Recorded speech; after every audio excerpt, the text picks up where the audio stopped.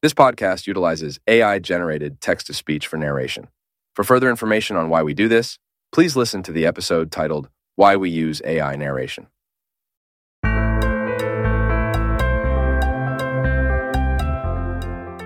Welcome to a special bonus episode of the Pan to Pen podcast, where a chef leaves the kitchen to write a story. Our podcast is set to launch tomorrow officially, but our chef insisted on serving up this special pre-launch Halloween episode just for you. We know it's unconventional, but that's how we roll. So, here's a spooky treat. A bonus episode with a Halloween-themed story. Have you ever found yourself pondering the existence of supernatural occurrences, such as ghosts and spirits, and the possibility of an afterlife? Specifically, do you believe certain souls may remain tethered to the earthly realm, even after their physical bodies have perished? Today, we are privileged to listen to Tate's narrative about one of his childhood experiences. Despite your belief in ghosts, Tate will share his experience with the afterlife, or the beings in the afterlife. Without further delay, I present Tate's childhood story as he recounts his remarkable journey in a piece called The Burning Man.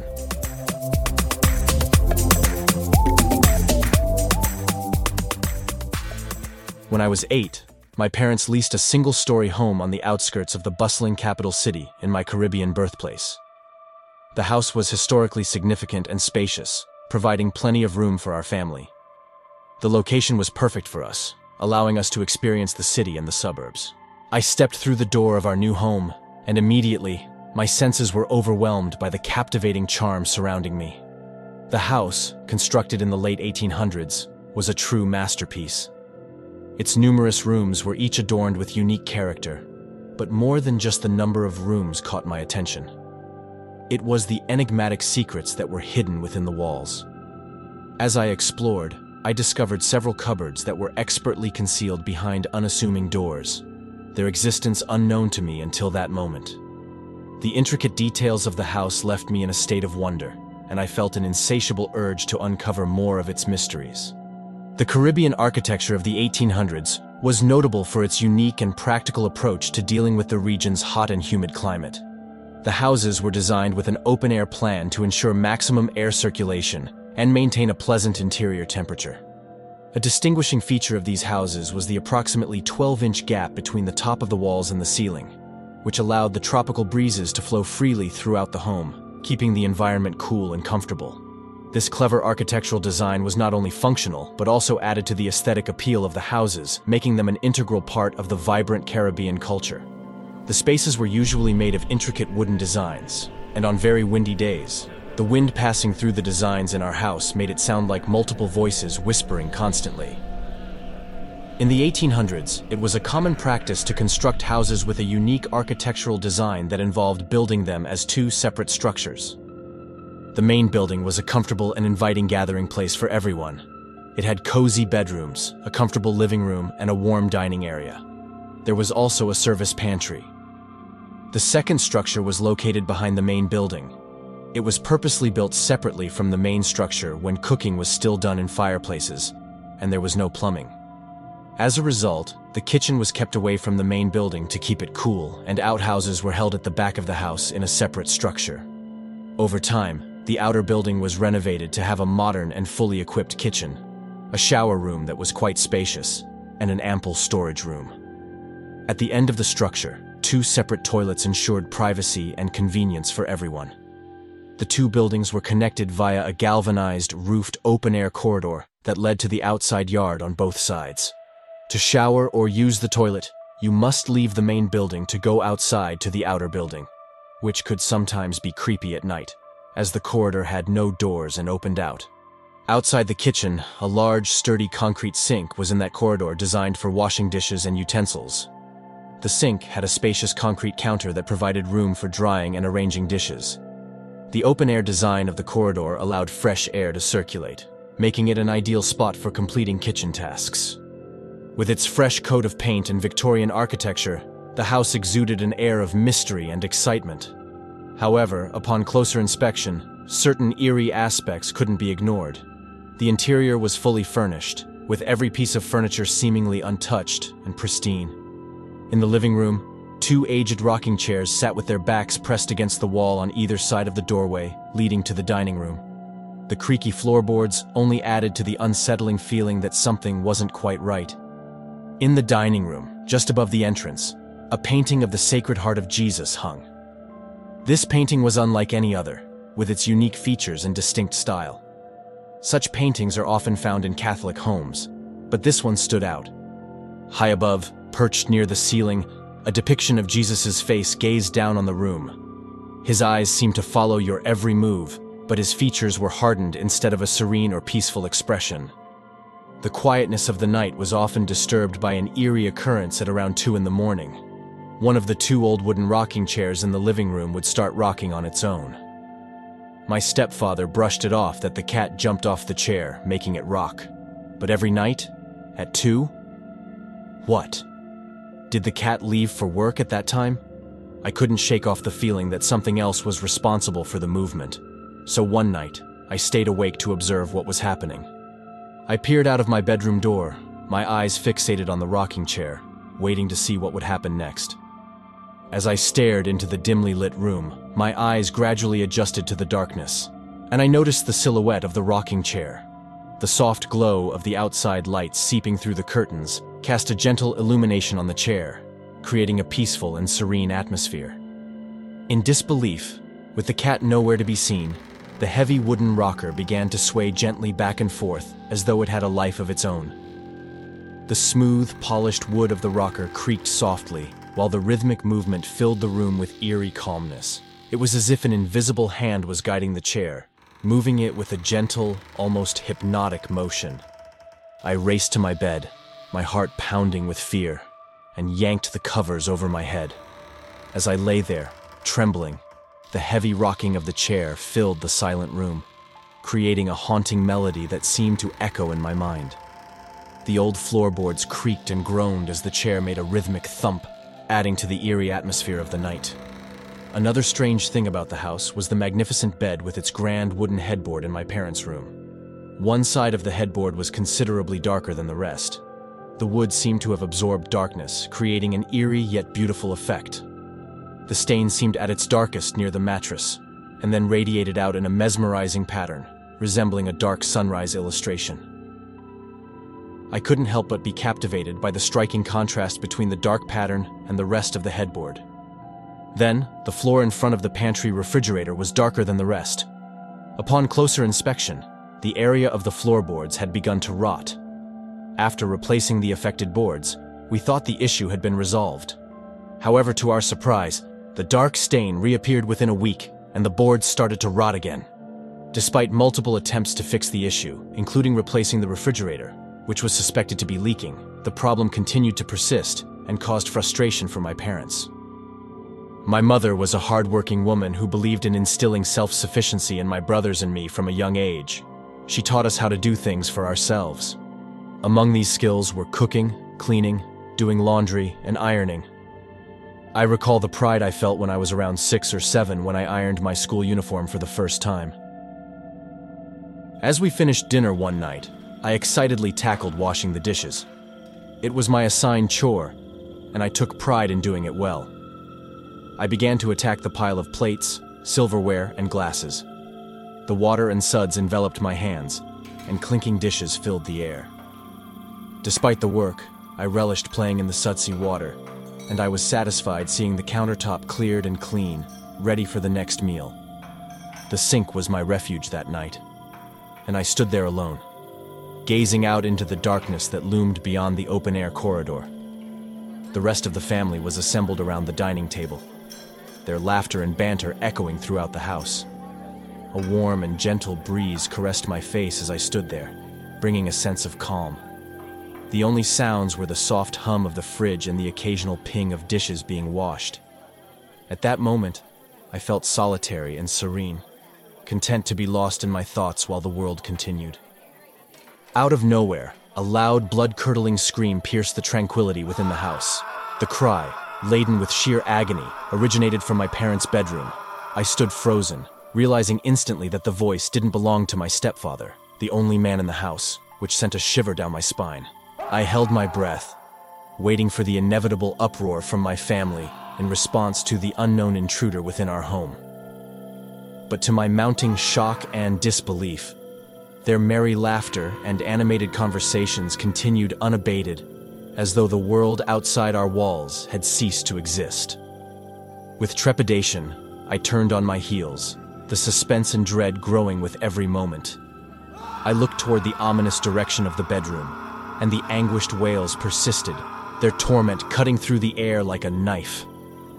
An eerie orange glow spilled in the dim light from the room, casting weird, dancing shadows along the hallway. The agonizing screaming echoed through the house, its torment amplified by the eerie illumination. I stood transfixed, seemingly alone in hearing this unearthly symphony of pain. I was trapped in a twisted reality where only I witnessed this unspeakable horror. Then I saw it as my eyes adjusted to the eerie glow. Ablaze in a monstrous fire, a haunting figure emerged from my parents' room. He was a silhouette of pure torment, a human torch raging in a dance of unrestrained flames.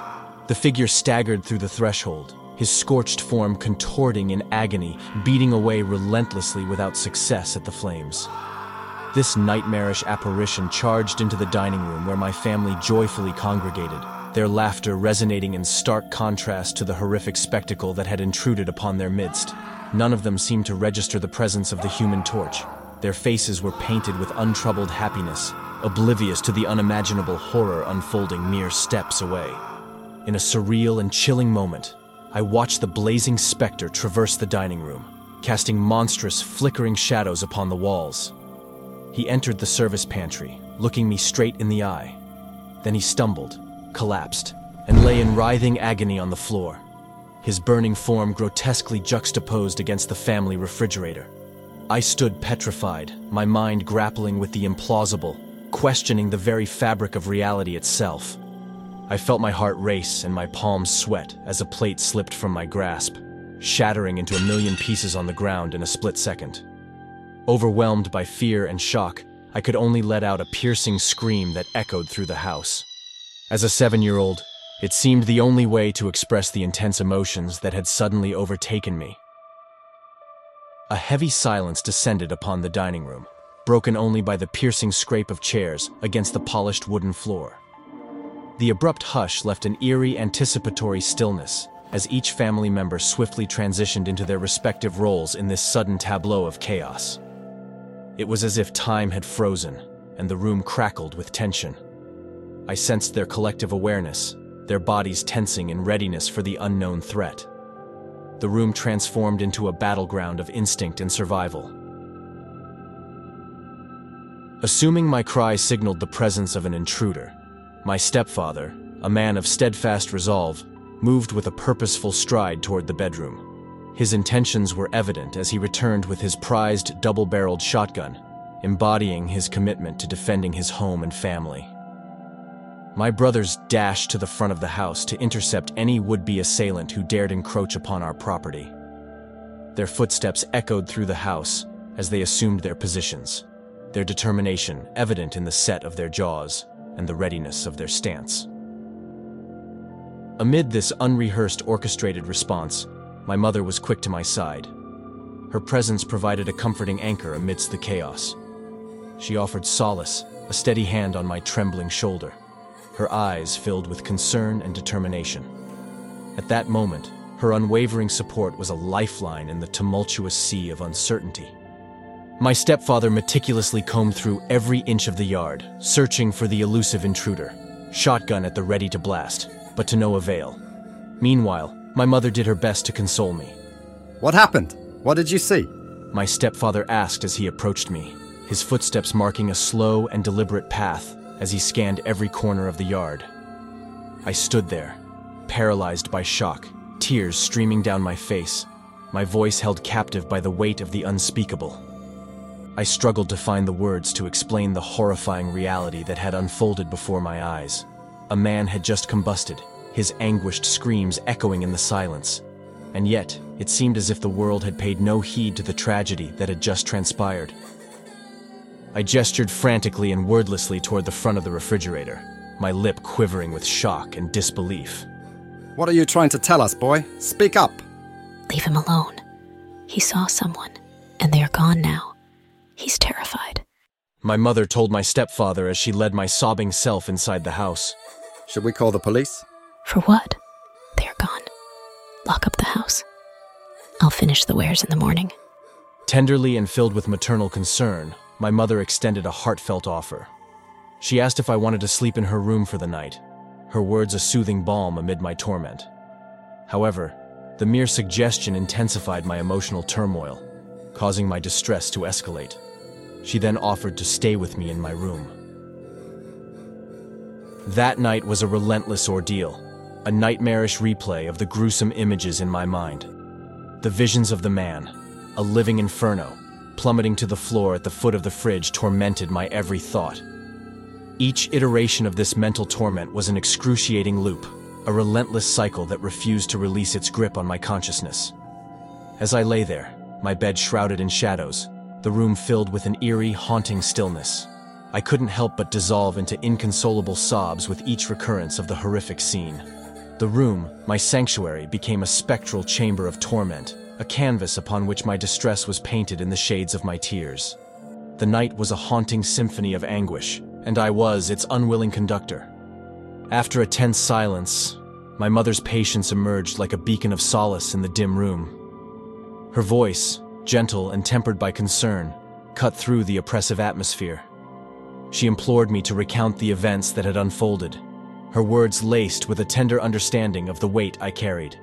It was as though she extended an open hand, inviting me to unburden my soul, each syllable a lifeline to navigate the murky waters of my experience. I gradually steadied my breathing, my voice carrying the tremors of a horrifying tale as I recounted every harrowing detail of the incident. My words unfolded like a chilling narrative, weaving a tapestry of dread. A pregnant pause lingered between us, a heavy silence stretching into eternity, while the story's gravity settled upon her like a suffocating shroud. Her gaze, previously fixed in contemplation, suddenly shifted to meet mine. I detected a storm of emotions in her eyes, a mix of shock, empathy, and understanding. It was a profound connection, a silent acknowledgement that transcended words. With a deep inhalation, she exhaled slowly, releasing air mirroring her acceptance of the haunting truth. I could see it in her eyes at that moment. She believed me. She called my stepfather into my room with urgency. He burst into the room and seemed to blend with the shadows, moving with an almost supernatural swiftness. His thoughts raced, fueled by the fear that another intruder had brazenly breached the sanctity of our home once more. The darkness cast eerie shadows across him, underscoring the tension gripping the entire household, turning every creak of the floor and the curtains rustle into a potential harbinger of danger. I told you something happened in this house. My mother began to recount a haunting nightly ritual, her words carrying a weight of unease and disquiet. She spoke of how, with each evening, her room would be enveloped in the stale, lingering aroma of cigarette smoke, a manifestation of the house's unhappy history. The scent seemed to concentrate around the side of the bed where the headboard bore an ominous stain, like a specter's mark etched into the fabric of existence. As the night pressed on, a sinister presence seemed to materialize. It descended upon her like an invisible vice, squeezing the very breath from her lungs. She described the sensation as an oppressive weight on her chest, making it increasingly difficult to draw in life-giving air. Her words quivered as she narrated the relentless struggle to escape this evil force, eventually awakening from these torments, her heart pounding with fear. The following day, my mother called the homeowner, her voice trembling with curiosity and trepidation as she broached the subject. She inquired about any previous fatalities that might be linked to the house. The homeowner's response was delivered with a heavy tone, a melancholy recounting of a tragic event that had unfolded years earlier. In a sad and measured voice, the homeowner revealed that her husband had been recklessly smoking in bed a decade ago, only to surrender to drowsiness. The cigarette ignited a deadly dance, enveloping him in an inferno as he awoke in shock and agony. Desperate, he staggered out of the room, flames licking at his terrified form until he collapsed in front of the pantry refrigerator. The homeowner's recounting continued, detailing her frantic efforts to extinguish the fiery torment that consumed her husband. Despite her brave attempts, he ultimately succumbed to the grievous burns he had suffered, passing away on the floor in front of the fridge. The revelation hung in the air, a chilling testament to the house's tragic history. The image of the burning man, a haunting apparition, continued to haunt my thoughts like a relentless specter that refused to be exorcised. It appeared before me with a dreadful consistency, like a fresh wound ripped open each time. I was trapped in an unending cycle of torment. Over the next few years, I witnessed that ghastly scene multiple times, each recurrence driving me further into despair.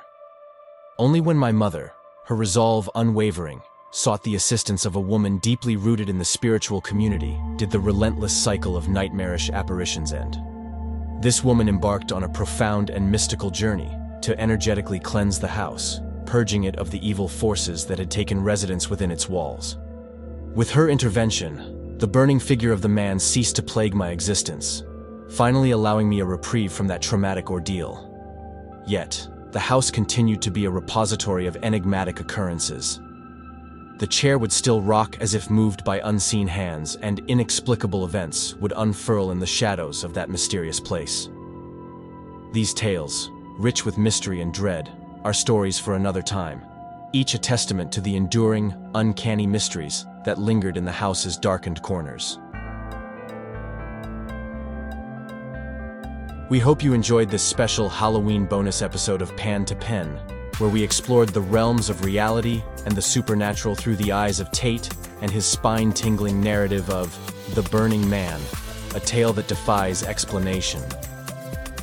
Remember, the world is full of mysteries, and some stories, like Tate's, leave us questioning the boundaries of our reality. We'll be back with more intriguing stories, so stay tuned for the next episode of Pan to Pen. In the meantime, keep those eyes and ears open. You never know what stories might be lurking just beyond the shadows.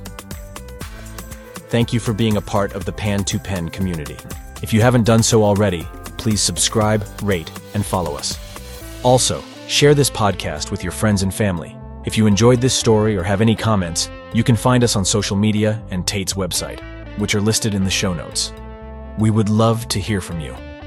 Thanks for tuning in. Wishing you all the best until we meet again, and remember, stories never end. They just take a break. Until next time, keep the tales alive. Pan to Pen, where a chef explores storytelling beyond the kitchen, is written, produced, and edited by Tate Basildon, who holds the copyright herein.